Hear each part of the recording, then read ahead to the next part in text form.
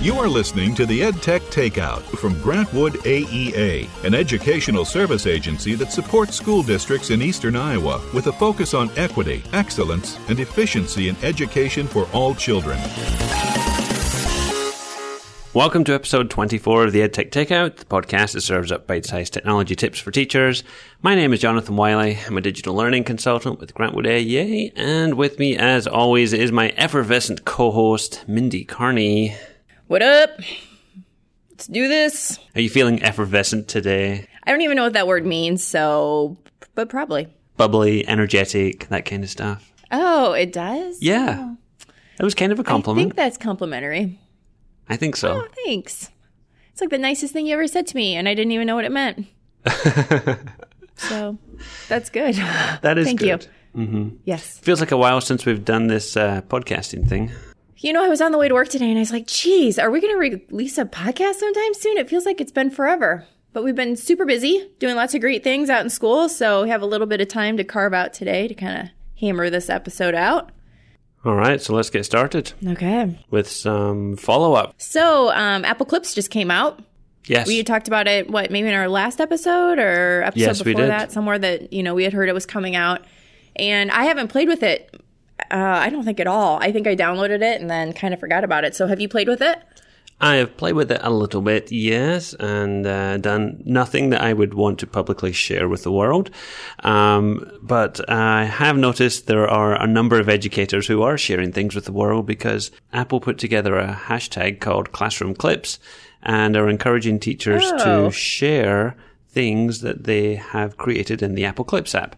So if you are on Twitter and you search for the Classroom Clips hashtag, you will be able to see a whole bunch of different examples of how teachers are using that new app in the classroom. Some more follow-up that we've mentioned in the past is this camera that we have at Grantwood called the Mevo camera. We haven't used that all that much recently, have we, Mindy? No, but it's got a new update that may get us back into using it again because you can now use this Mevo camera to broadcast to YouTube Live and to Periscope as well as to Facebook Live. So this is the camera that lets you record video, but on your iPad there's an app that lets you choose the different camera shots that you would like to have. So instead of you manually zooming in or things like that, it will record the room and give you like a director's view on your iPad so that you can pick and choose the shots that you would like to have. Right. And for schools, this is kind of neat for like sporting events or, like an art fair or sometime when students are presenting something that they've learned. So it's kind of a neat way to let the world see what's going on in your school without, people actually having to be there. So might be some ideas of a way to use it in your school too. Yeah, and now it lets you broadcast to YouTube and to Periscope and to Facebook. So you've got more options on where you share those videos. Well, and the nice thing about YouTube is that it kind of saves it. With Facebook Live, I mean, you could still, I feel like Facebook Live, like once it's on there, I don't know, you can't really download it then. Can you? Off of Facebook? I don't know. I think it saves it into I think it saves it into the videos tab on your account where you can access all those things again later. I see. But YouTube is that universal video sharing platform and might be a better option for people. Yeah. Okay, and again, following up from a previous episode, we talked about Flipgrid recently as one of our nuggets, and Mindy was kind enough to bring me back a Flipgrid laptop sticker, weren't you, Mindy? I know, yeah, I did, from South by Southwest EDU. Yep, it's still on my desk. Stick that puppy on there. Yeah. Yeah, I know. With all those other stickers on my laptop, yeah. Yeah. Mm-hmm. So much for giving you a gift. I came across this blog post by Carly Maurer, and it's 15 ways to use Flipgrid in your classroom. So I kind of wish I had this when I was talking about Flipgrid as a tech nugget. But if you're looking for ideas and you're thinking, hey, Flipgrid's kind of interesting, what could I do with that? Then she's got a list of 15 different ways, including things like reading responses, end of semester reflections, advice for the next year's class, debating a topic, 30-second book talk challenges, and just, 15 great ideas. I mean, if you use Recap and you prefer Recap, I would think you could use a lot of those for Recap too. But since we talked about Flipgrid recently, I happened to see this on social media. I thought it was worth sharing, so I'll put a link to that in the show notes. Yeah, and there's something here about app smashing with Flipgrid, which I didn't really I don't know as much about Flipgrid as you do because I haven't looked at it much, but there's like a little video about how to app smash with Flipgrid. So that's kind of interesting because you couldn't do that with Recap. Yeah, it's good to have that app smashing ability there too. So yeah, there's a video you can watch and see how to integrate it with all those different apps. So I saw on here that you linked an article from Matt Miller, who is amazing. He does Ditch That Textbook, and he just has a blog post about how he's going back to using paper but staying digital, which I think is interesting because a lot of times I think as digital learning consultants, people always think that we want to techify things, but I think our team is very much kind of doing this same thing as far as we still use paper a lot. Well, some of us do. You don't use paper at all, but that works for you, obviously. But I kind of like some of his ideas in here and how he talks about the benefits of paper and having something tangible in your hands and being able to visibly see your ideas up and displayed or something like that, where with technology or using digital tools, you kind of have to search for your things and find where you put what. And sometimes paper is an easier way to kind of stay organized. And I thought it was a really great post by him. I was really excited to read it. Yeah, and in the past, we've talked about things like, handwriting and how important it is that students learn good handwriting. We've had Beth on here talking about her Rocketbook notebook. And we do have a podcast coming up. We've not released it yet on note-taking and digital note-taking. So this all kind of ties in with that and things we've talked about in the past. He's got some really great points on here. And I'm going to say, I know you said I don't use paper, but I feel like I'm getting closer to the fence now where I might start to think about it because he's got a good system here where he's like, recording it on paper and then like saving it digitally so that he can organize it and find it and search for it later. I think I might need some kind of OCR on there, maybe just to be able to search through those notes a bit better, but I don't know. There's maybe some potential that I might explore something like this. Maybe over the summer I'll look into it. Yeah, and he talks about using Google Keep because you can take your pictures and add them into Google Keep. And what I like about Google Keep, too, is that you can annotate. And you know how I love that touchscreen Chromebook that I have. With Google Keep on your touchscreen Chromebook, it's, much more user-friendly, I think, to be able to just write on your screen. But it allows you to kind of go back and write over top of the things you've already created and stuff. So I think I'd like to experiment a little bit more with Google Keep. I know it's got like this, it's just been updated kind of and added some new features and stuff. I'd really like to look into it. I think it'd probably be good for you too. Yeah, I'd definitely take a look at it. I do a lot of stuff in OneNote and keep stuff in there, but Google Keep could work too. But like you said, he has a lot of good points here. And if you are a note taker and wondering about how to make that digital, he's got a good workflow here that you could look into and maybe explore as an option for the future. Yeah. So another thing we've kind of been experiencing here at Grant Wood is that we have parrot drones. And we used to be able to code parrot drones, but the app that we used to use no longer supports coding with parrot drones. And Swift Playgrounds now has an app that allows you to use it with parrot drones, correct? Yeah, kind of correct. It's not a specific app. It's something that Parrot have developed that you can download, share to the iPad, and then you can control a drone with Swift Playgrounds. So it's fairly recent. You go to bit.ly/Swift_drone, and it lets you download this zip file. You have to do this on a computer. It probably won't work very well on the iPad unless you have something that deals with zip files, like maybe Documents 5 or something like that. You download and unzip the file. You share the file to the iPad via AirDrop or some kind of cloud service. And then you open it with the Playgrounds app, and it's got like a little tutorial in there and some ideas on how to program your Parrot drones with Swift Playgrounds. So we used to use the Tickle app, and yeah, that's the one you're talking about that discontinued. I didn't know if it is. Yeah, I know. Yeah, discontinued service for the Parrot drones. But they have a lot of great other devices like Dash and Dot and the Spheros and things that they do support, but they stopped supporting those Parrot drones for whatever reason. Yeah. Yeah, I need to check this out.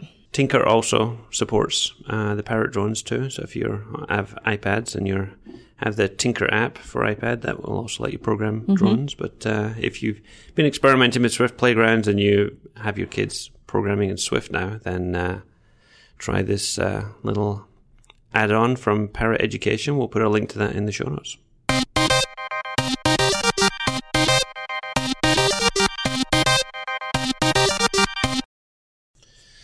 All right, so some new updates and news from around the web. First thing I found here was that Apple have now made the iWork and iLife apps free for all devices. So if you're a Mac or an iOS user, you no longer have to purchase Pages, Keynote, Numbers, iMovie, or GarageBand. I was going to say iPhoto there, but they killed iPhoto. It used to be that it used to be that if you had an older device, you still had to pay for those apps, but now it's free. Right. Yeah. I know a lot of people are using Google stuff now or Microsoft stuff, but the iWork and the iLife stuff is out there. And so if you are still using iPad 2s or things like that, then yeah, you can have those for free now.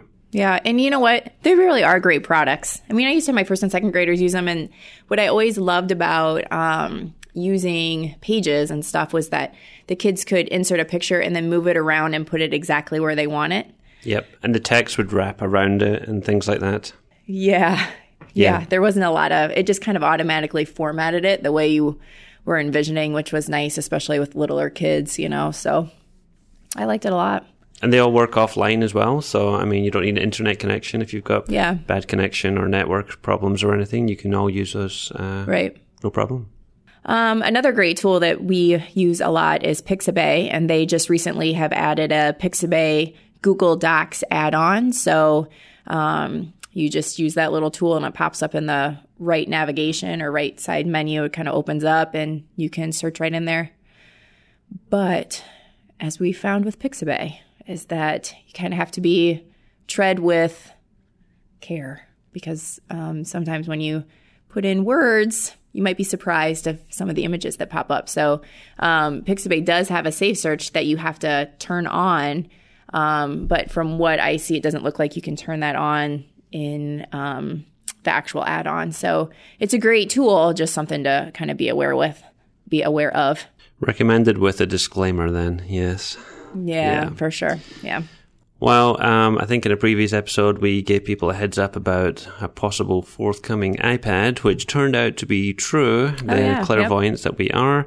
I'm going to give people a heads up now as well. This may have come to pass by the time you listen to this episode, but on May 2nd, Microsoft is having an education-focused event, which will likely center around something called Windows 10 Cloud and perhaps new Windows devices, which could be similar in style to Chromebooks. So that with like a store where you go and you get your apps and extensions from.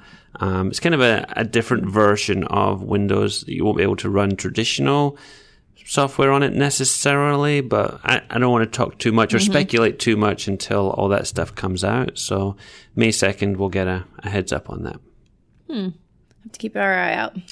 Yes, and speaking of Microsoft, the to-do list that I love and used religiously was called Wunderlist, and it got bought by Microsoft a year or so ago, and that was okay, all fine. You never know when companies buy things, whether they're going to kill things, absorb things, or, do nothing with it or make it free and all the rest. But Microsoft have recently announced that they are going to replace it with something called Microsoft To Do, which is not nearly as good as Wunderlist in my opinion, but just a heads up if you're a Wunderlist user. Do you know who's a Wunderlist user or has used it with kids?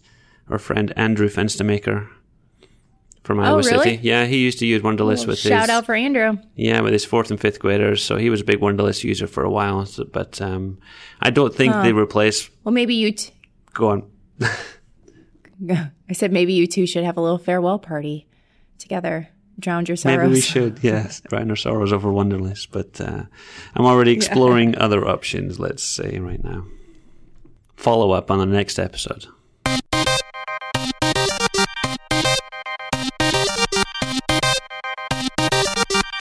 All right, so for the main course served to you piping hot today is Formative Tech with Monica Burns. Dr. Monica Burns is with us today as an EdTech and curriculum consultant, Apple Distinguished Educator, and founder of ClassTechTips.com. In her role as a classroom teacher, she used iPads one-to-one with her students while aligning her instruction to the Common Core state standards. Monica has presented to teachers, administrators, and tech enthusiasts at numerous national and international conferences. She is a webinar host for Simple K-12, a regular contributor to Edutopia, and is the author of titles such as Deeper Learning with QR Codes and Augmented Reality, a scannable solution for your classroom. So hello, Monica, and welcome to the EdTech Takeout. Hi, thank you for having me. Yeah, welcome, Monica. I'm just going to throw this in there because you probably won't have any knowledge of this, but I did happen to see you at ISTE last year. You were. I saw your poster presentation you were doing on QR codes and scannable tech, and you did an Ignite session as well. So, really excited to have you here on the podcast. Oh no, I didn't know that. So I'm so pleased that you were able to see that. I know that Ignites are lots of fun. It's one of my favorites to attend because you just get so much happening. So that's great. So, Monica, you've just written a new book called Formative Tech, which is something we've definitely talked a lot about, formative assessment in past episodes, and it's really a popular topic, I think, with educators and obviously with us as well. So when the opportunity came to kind of talk to you about this book, we are super excited to kind of share with our listeners some of your great ideas and some of your implementation ideas as well. So can you kind of get us started and tell us, why did you write this book about formative assessment and technology? Yeah, so when I was really focused on with this particular text was trying to give teachers the tools that they need to make best use of the tools in their classroom, right? So what kind of strategies can you use that technology really elevates and the experience of checking for understanding in a way that's not just collecting multiple choice questions more efficiently, but that might be part of it in some classrooms, but really getting a deeper window into student thinking so that you can make smarter decisions about your instruction and what direction instruction is going to go in over the course of a school day or the course of, a long-term unit of study. So my goal is really to give teachers the tools that they need to take their checking for understanding to the next level, thanks to whatever mix of technology might be at their hands or in their classroom. Yeah, I think it's coming at a good time for teachers, because it seems like there's no end of new formative assessment tools and things that are out there, and it's easy to jump into a tool and see how to use it, perhaps, but how to use it authentically and meaningful and as part of the context you're doing. You talk more about that in the book, I guess. Going beyond that surface level. Yeah. Very much, right? So there's great tools. I name lots of them, right? I give really specific examples of some of them in action, but I really try hard to hammer home the point that it's not so much about what tool you're using this week, because things will change, but just the best practices of listening in, creating workflows, and making sure that there's systems in place so that you're able to get a full picture of your whole class and the individuals in your class as well. Sure. So the subtitle of your book includes the words meaningful, sustainable, and scalable. As Rashawn Richards mentions this in the preface to the book, and you talk about it in the introduction, and it continues to be a theme throughout the book. At the end of each chapter, you're talking about how it can be meaningful, sustainable, and scalable. So how do these terms relate to formative assessment, and what role does technology play in supporting that? Yeah, so Rashawn Richards was so kind to write the foreword of the book. He's the the brains behind Explain Everything, which is a wonderful screencasting tool. And so he talks a little bit about it. And of course, as I go through the book, it's really some of the core phrases that I come back to. This idea of making formative assessment meaningful, so it really counts. There's a purpose behind it. You know what your success criteria is. You know what you're looking for when you are bringing these tools into a lesson or series of lessons. Making sure that it feels sustainable. So it might not be just a one-off, right, or every once in a while, but part of your general best practices that are happening across the school day. And then making it scalable too, so that it's not just happening in one corner of the school, but that you're coming together, as a grade level team and thinking about the ways that you are checking for understanding in a kind of a common fashion, if you will. And so that idea of things being scalable, it might not look the same in every classroom, and it really shouldn't look the same in every classroom, even if you do happen to have the same delivery of resources right at in your students' hands. But the idea that you're working in partnership with other people in your building, you have those kind of buddies, I like to think of it as, that you can come to and talk about what's working and what you can improve upon, so that it's something that everyone kind of buys into and becomes a general best practice for your school. One of the things I really appreciated about your book, Monica, is kind of like you had mentioned about it's not necessarily, the whole book isn't about the tech tools. It's really, I think, a great introduction and integration model for formative assessment, and really talks about what formative assessment and how is and how to use it, and how you talk about those clear learning targets and having a pulse check, so it's not just a beginning and an ending kind of formative assessment, but keep checking in with students. So kind of leading into that, though, I know it's not about the technology, but what are some of the technology tools that you suggest that teachers use, or that you're seeing teachers use, that really are efficient for them? Yeah, and there are great tools out there that really help illustrate the concepts, right, that I talk about in the book. One that I love is Nearpod, where you can embed interactive activities in the midst of a lesson. I like that one because I think it's a nice way for teachers to wrap their head around how they could do something in a traditional fashion. Like give a presentation to the class, but then take it to the next level with having interactive experiences that not just keep kids engaged in the content, but also give information that you can then act on or change the direction of a lesson. So Nearpod's one I love for the embedding questions. Explain Everything, which I mentioned, and Seesaw is another that might feel a little bit more friendly for those of you just getting started, especially with younger students, is great for screencasting and reflections. So having students you kind of sit back and pause and reflect on their learning is going to tell you a lot more when they describe their experience solving, a math problem than if they just bubble in, the right or the wrong answer. So those tools that give you a clearer picture in a student thinking, whether you use it as an exit slip type of screencast or reflection, or you do something in the middle of a lesson that's more interactive and gives you information. Those are some of my favorites, ones that I use when I visit schools and I'm working with teachers and with students, and that I recommend because they're easy to get started and really pay off in terms of what you're able to accomplish with what you're gathering in terms of your information. Yeah, and so some of these tools, I think I saw this pretty much throughout the book there, but you are obviously you're an Apple Distinguished Educator. We talked about that. You're very big on Apple products, but a lot of these tools are very cross-platform, aren't they? They work on multiple devices, so things like Seesaw is going to work on different things, and Explain Everything now works on Chromebooks and things like that too, and Nearpod works across platforms too. That's an important thing for teachers, and maybe help making that scalable, that no matter what device it is you have in your different classrooms, you can all work on this same platform and still get the benefits of working together on that too. Absolutely. And I came from a one-to-one iPad classroom. I'm out of the classroom now doing supporting teachers through professional development, kind of on the ground, spend a lot of time in schools.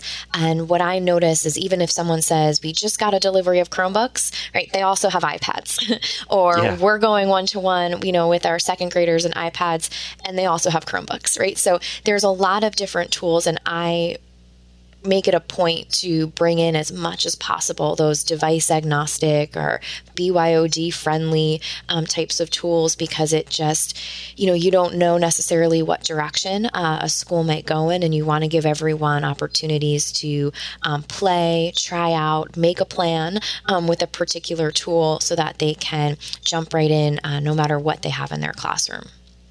So this was one of the things, too, that I thought was really interesting in your book was, as our classrooms are starting to change, that there's a lot of collaboration hopefully going on in classrooms. And you talk a little bit about how to monitor that group collaboration. Because I think that is hard for teachers sometimes when they're starting to kind of relinquish some of the control that they've had for years, that they're still worried that students aren't on task. And you talk a little bit about that in your book. Can you tell us, what are you seeing teachers using, or what are you suggesting tools for them to kind of monitor that collaboration? Yeah, absolutely. Right. There's definitely that type of, that, oh no, right, moment that you have when you're releasing control, because you want to make sure that everyone's on task. You want to make sure students are moving in the right direction, and you want to make sure that you're kind of checking in with enough frequency that you can feel good, right, that you're supporting students with what they need. So there's tools that will let you kind of peek into what students might be working on in their kind of small group. The Google Docs, Google Slides, right? The whole G Suite, where you're able to peek in and take a look at a progress for a project, really helps that. It helps find that balance of giving students independence and freedom while they work in partnerships, and being able to monitor and kind of see where kids are at.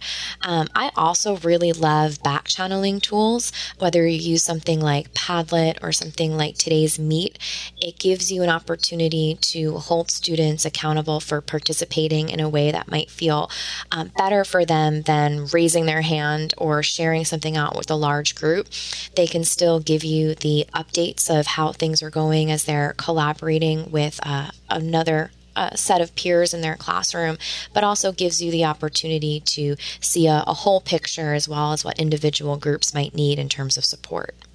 One of the other things I guess I hear from teachers a lot is as they're starting to use kind of Seesaw or Recap or some of those video responses, because they are so great to kind of hear what kids are thinking and watch what they're thinking. They're also feeling like, wow, I don't have time to sit and kind of watch through these videos. Do you see any effective ways to kind of get through all of those videos and give feedback, because we know how important feedback is? How are you suggesting that teachers do that? Is there a time saving, some sort of time management tool that teachers can use, or any suggestions that you have? Yeah, I think that, one tool that I'm really excited about that kind of has that built in already is Recap, which, similar to Seesaw, right, you have the ability to, talk to your screen, right? And same thing with a screencast, where you have a record button and you're working through a problem. And so it can be a challenge to sit back and listen to 5 minutes from every student, right? Go through a process and give them really actionable feedback. What I normally suggest is to have a set of guidelines or structures for what that will look like in terms of your implementation. So maybe every student does a 30-second clip that gives you a window into their thinking, and then you can make some decisions about where, the whole class will go in terms of instructional directions, or what you might do for grouping based on commonalities that you see as you are listening into those kind of quick little recaps of a student, talking about what they've accomplished over the course of a day, or a misconception or wondering that they have. When it comes to the more kind of long, I need my time, right, to circle the denominator and point out the numerator as I solve that fraction addition problem on a screencast, you may want to have your students give peer feedback, to listen in to a select group over the course of the week. The same thing that you might think about groups and rotations and spending quality time with students. You may have certain students that you're checking in more frequently when it comes to watching and giving really specific feedback to their screencast, and other students where you may look in with less frequency, yet you still give them an audience by letting them post and share their screencasts and having students, provide their glows and grows over the course of a week. Oh, I like glows and grows. That's great. I'm going to hold on to that. Can I steal that? Is that copyrighted? No, take it. It's not mine. It's okay. at all. So, yeah. There's a podcast title right there. Yeah, right. So one of the chapters you have in your book there is about organizing and analyzing all of that data that you collect through the formative assessment tools. And I really appreciate that. I think that's something that's worth spending and taking some time on, because we think about formative assessment tools sometimes as a way that teachers can automate the whole process of giving a quiz and grading it all for them and saving them a whole bunch of time. But in some ways, I think of it more as a way of just shifting some of that time over and giving you more time to analyze and look at those results, because at the end of the day, that's the purpose of why you're doing this formative assessment. You're doing these checks on student understanding. And could you maybe talk more about, the importance of analyzing and organizing all that data? Absolutely. And, I think back to my time in the classroom, before iPads, right? Even, sitting in those meetings and getting all the test scores from the state test from the year before, right?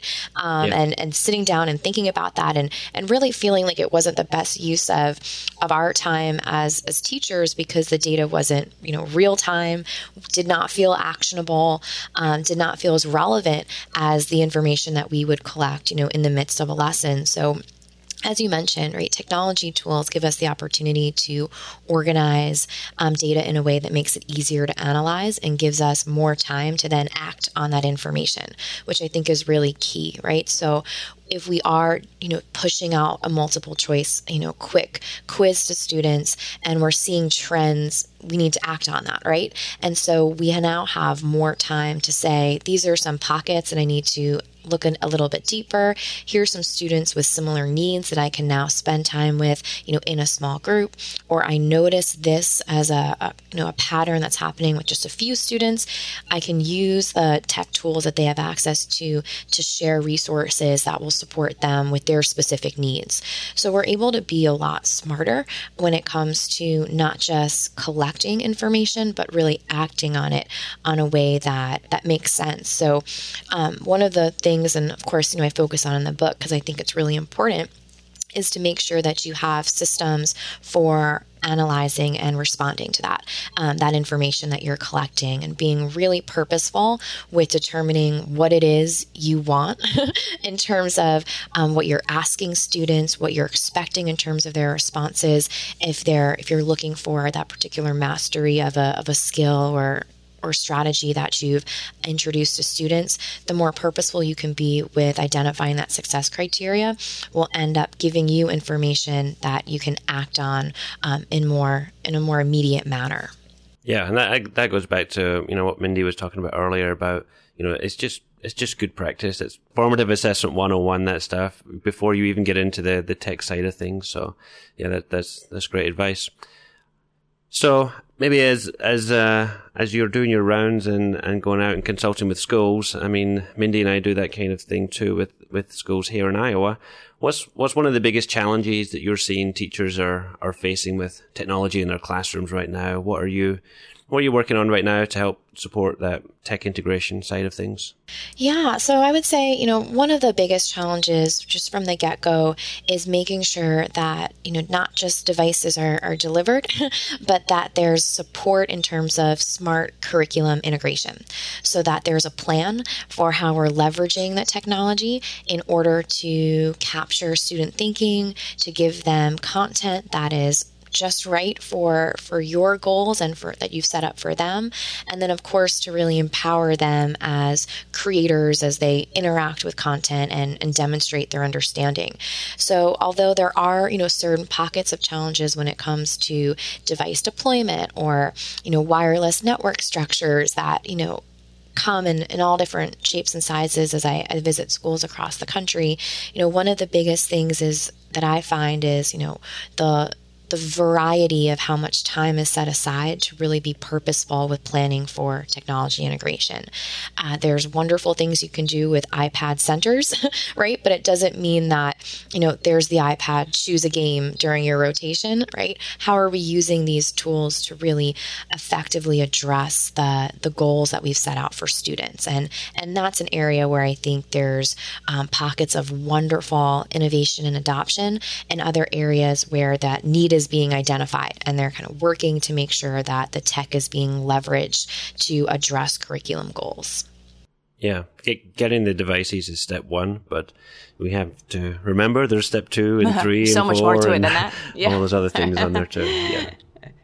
What's something that just really excites you about technology and education right now? What are you just really excited about? Yeah, so what I've been really pumped about, is the past, I would say 6 months or so, just seeing so much growth in the space, is really new ways for students to tell the stories of their learning and to explore, different spaces and places as well, not just as creators of content, which is an important part of that, but as consumers of content too. And one thing I've been playing around with and exploring in terms of ways to be thoughtful with integration and in that capacity is giving students the opportunity to visit new places through virtual reality, and then respond and tell their own stories through creation tools. So I just got a new 360 degree camera that plugs into your iPhone. I don't know if you saw yesterday, I posted, I think it's going up on my Facebook page today for my business, the Class Tech Tips page. And so with that, I was able to do a live Facebook stream in 360, so that I'm really excited about playing around with more and thinking about, how are we capturing student stories in a way that, gets them excited about demonstrating their understanding and experiences. But then how are we, balancing that with kind of the content consumption of those sort of neat new media and giving kids the opportunity to capture and create those experiences too. So the VR piece becoming increasingly more accessible. I'm really excited about that from a storytelling perspective. Yeah, it's something we've explored a lot too, and it is a really exciting new technology. It's one of those ones that it's just become accessible to school levels in terms of pricing and technology, and people are still figuring out how best to use it. So I think that's one of the things that does make it exciting, because it has a lot of potential and ability to excite students and just take that learning to the next level. Yeah, it's been really neat just to see the growth in that particular pocket, and I'm really excited to see what comes down the line as it becomes more accessible. All right. Any other questions for Monica, Mindy? I don't think so. I don't know. Is there anything else, Monica, that you'd like to toss in there that maybe we didn't touch? Gosh, I don't know. We shared a bunch of tools that I think will be great examples for people, and I appreciate your thoughtful questions regarding some of the collaboration and the integration pieces. So, I'm happy with all those components. Could you tell us where people could find the book or find you online, and if they wanted to connect and learn more about formative tech? Yeah, so my book, Formative Tech, is now out on Amazon. So it's on Amazon in paperback and Kindle. And then, of course, my blog, classtechtips.com, is just full of daily posts of lots of different favorites. When I started off, it was kind of straight from my classroom with my favorite iPad apps, but it's gone and grown into many different tools in kind of that pre-K through 20. So Class Tech Tips on Twitter, and then classtechtips.com is where I share all of my favorites. Yeah, it's a great blog. If you don't already subscribe, I subscribe, and I have no idea how you find the time to post as many posts as you do. I'm putting you and Richard Byrne up there in the same category there. You're just like constant content creators. So thank you for all you do. We appreciate it. We appreciate your work. Thank you so much for saying that. Thank you. Well, thank you, Monica, for joining us on the Tech Takeout. You had a lot of great things to share with our listeners, and we're very pleased you had the time to be here with us today. Oh, thank you for having me.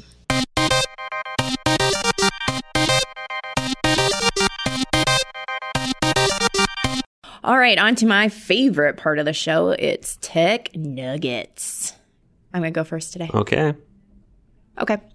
So I'm going to give a little hat tip to our teammate, Gina Rogers, because she brought this tool to me. Again, I had seen it last year, like briefly, I think. And she's like, hey, have you seen this? This could be a tech nugget. And I looked at it, I'm like, I have seen it, but thanks for reminding me. It's called Peanut Gallery Films. And I don't know if you have seen this, Wiley, but it's kind of a fun take on old silent films. And there's all these little silent films that you can choose from, just like little snippets, like probably no longer than 30 seconds maybe. Yeah. And you hit the little microphone and it voice types for you what you say. So you get to kind of add your voice over, well, it's not really adding your voice, it's adding text from what you're saying into the silent film. It's super fun. It's kind of a creative way maybe to talk about dialogue or something like that. So after you've created it, there's a couple ways you can share it. You can download it. I'm sorry, I'm taking that back. You can't download it. You can share it on Twitter, Facebook, Google+. You can kind of share those little short films out. But it's kind of a fun one maybe to take a look at. And I think it'd be a great tool for inferencing, because you could kind of watch the short film first and kind of make an inference about what's happening and then go back and add the text in. So just a couple ways to maybe integrate that into your curriculum. That sounds like a lot of fun.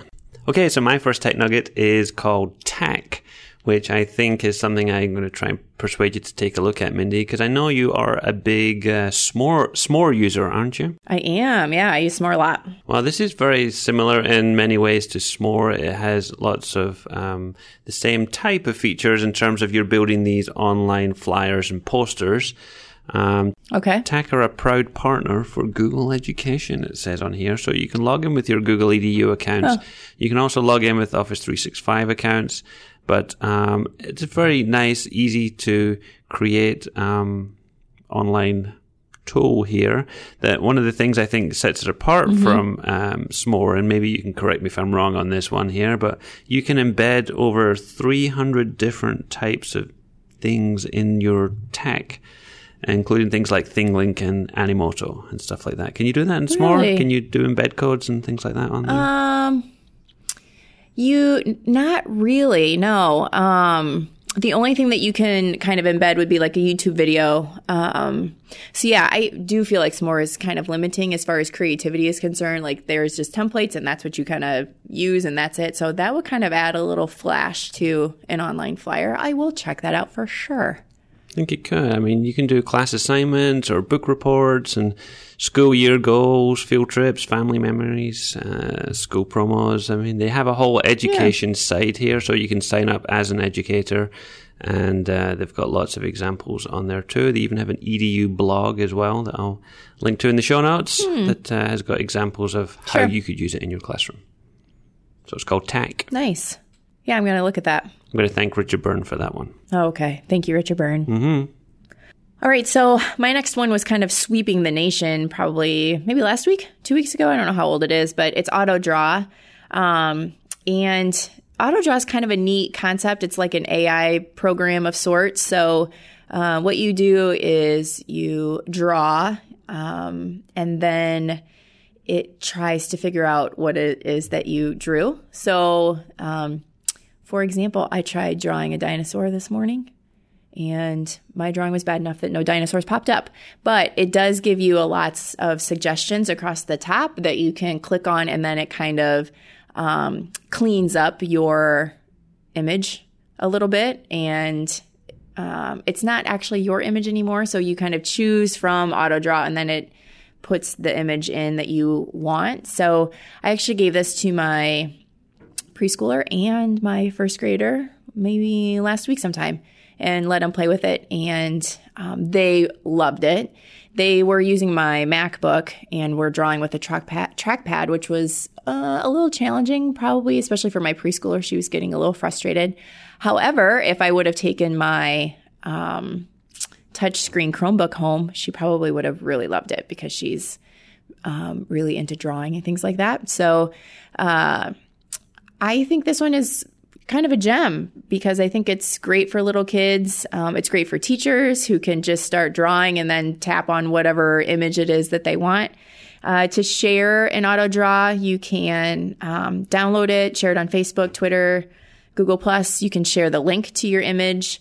Works on an iPad. It was awesome on my touchscreen Chromebook when I tried it. So, I would definitely, if anything, just to play with it. It's kind of a fun little tool.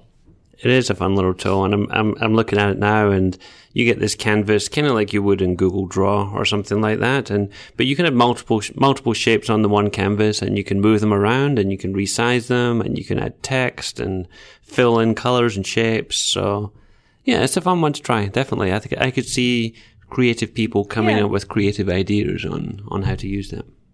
Yeah, for sure. All right, so my second nugget is a website called iCivics, which I don't remember where I found this, but I did come across this recently. It says free lesson plans and games for learning civics, which is not always the most stimulating thing maybe to try and get into kids' heads sometimes, because it's a lot of like rote memorization of this branch does this and this branch does that and all those kinds of things. I remember teaching this when I was in fourth grade classroom, but their mission is to engage students in meaningful civic learning, and then they provide teachers well-written, inventive, free resources and games to inspire their kids in the classroom. So it's definitely a good one if you teach any kinds of social studies. I've been playing with some of the games just because, as a foreigner in this country, I thought, hey, there's one here called Win the White House. Did you just call yourself a foreigner? I am a foreigner in this country, so a legal alien. I guess. There's one called Win the White House where you have to run for president, and it's kind of fun because you start off like caucusing sort of thing, and you can choose whether you want to be Democrat or Republican, and then you choose the issues that you think are important, and it'll give you kind of like a little multiple choice, like what would your reply be to somebody asking you a question on global warming or on things like that, and you reply as you would as a candidate, and then you win the caucus, and then you become like the representative for your party, and then you're going head to head with somebody else and try to win the White House. So that's just one of the games that they have on there that I think ties in really well. They've got other ones where on the Bill of Rights or the different branches of government, courts, rights of citizens, immigration, all kinds of different things on there. So just really fun little interactive games, and it's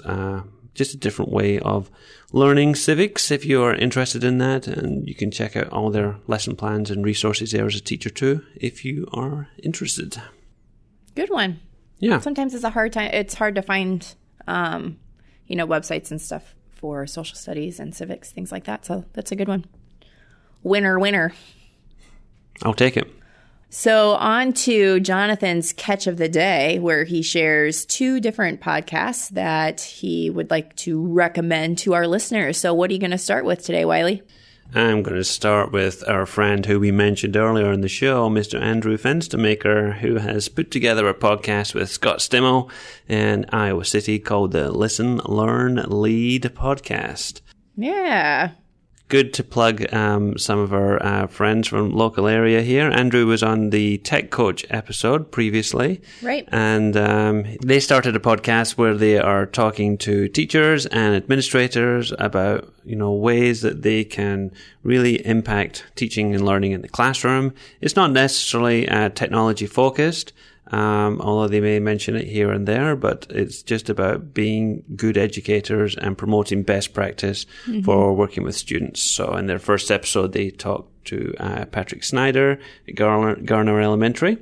And we've got one coming up with your friend and mine, Mr. Eric Ewald from Van Allen Elementary in North Liberty. So happy to give a shout out to those guys. They do some great work. It's a great project they've got going on. I've talked to them about it as they were in the planning stage, and Mindy, I think you did too. So we'll be curious to see where this one goes. Yeah, congratulations, guys. So what about your second one? This is your non-tech one, right? This is my non-educational one, actually, because I'm going to share something that maybe you didn't know about me, Mindy, and that I have a secret kind of fascination or love for TV and movies centered around con artists. Really? Well, that's I know. interest. It seems a little out there, doesn't right. it? Have you ever seen the movie Dirty Rotten Scoundrels? Steve Martin, Michael Caine. Yeah. They're both con men. Yes. And I don't remember anything about it, yeah. They're trying to con this heiress out of her money, and it turns out she is actually the con artist, conning those two out of their money too. So, spoiler alert. But, I love movies like that, and, your Ocean's 11, 12, 13. I watch White Collar and all those kinds of stuff. So, this is called, the podcast is called The Grift, which is about con artists, and gives the real life story behind what it is they do. So they've had a few episodes out. It's a fairly new one. It just came out. So they had one on an art forger, and it was basically it was a dialogue. It was an interview with the person talking about what he did and how he did it. They did one on a card shark. They just did one. The last one was on a lady who was going around conning people at the end of the 19th century. So, I don't condone this kind of behavior, but I just think it's kind of fascinating to think about and to listen to. That is kind of interesting. It makes me wonder about you. So there you go. It's The Grift from Maria Konnikova. All right. Thank you. All right. So before we go, I want to take some time to mention some people who have been listening to the podcast and giving us their feedback. First up is Jenny from Illinois. Do you want to read her review there, Mindy? Sure. It says, I've been listening to Jonathan and Mindy almost since the start of their podcasting. I really appreciate both how they walk through new tools, giving an overview, but also sharing their ideas and how kids can use it meaningfully. I also like the variety, appetizers, main course, and nuggets. So there's always something I walk away with that I can use. Thanks. Thank you. Yes, indeed. That was Thank nice. you. Yeah, that's so nice. It's good to get feedback like that. Feel free to leave us an iTunes review and we'll give you a shout out on the podcast. I'm going to give one more shout out. This is to Stacey Ryan, who is from Northern California. And she said in a tweet to us that she was listening to the EdTech Takeout and now she wants to start her own podcast. Oh, that's nice. That is nice, isn't it? We're inspiring a new generation of podcasters, Mindy. Yeah, that's exciting. Thanks, Stacey. Stacey, if you're listening, send us a link to your podcast and we will plug that one as well in my catch of the day. For sure. So, I think that's all we have time for this week. Until next time. This has been the EdTech Takeout. We hope it hit the spot. For more information on today's episode, please visit dlgwaea.org/podcast.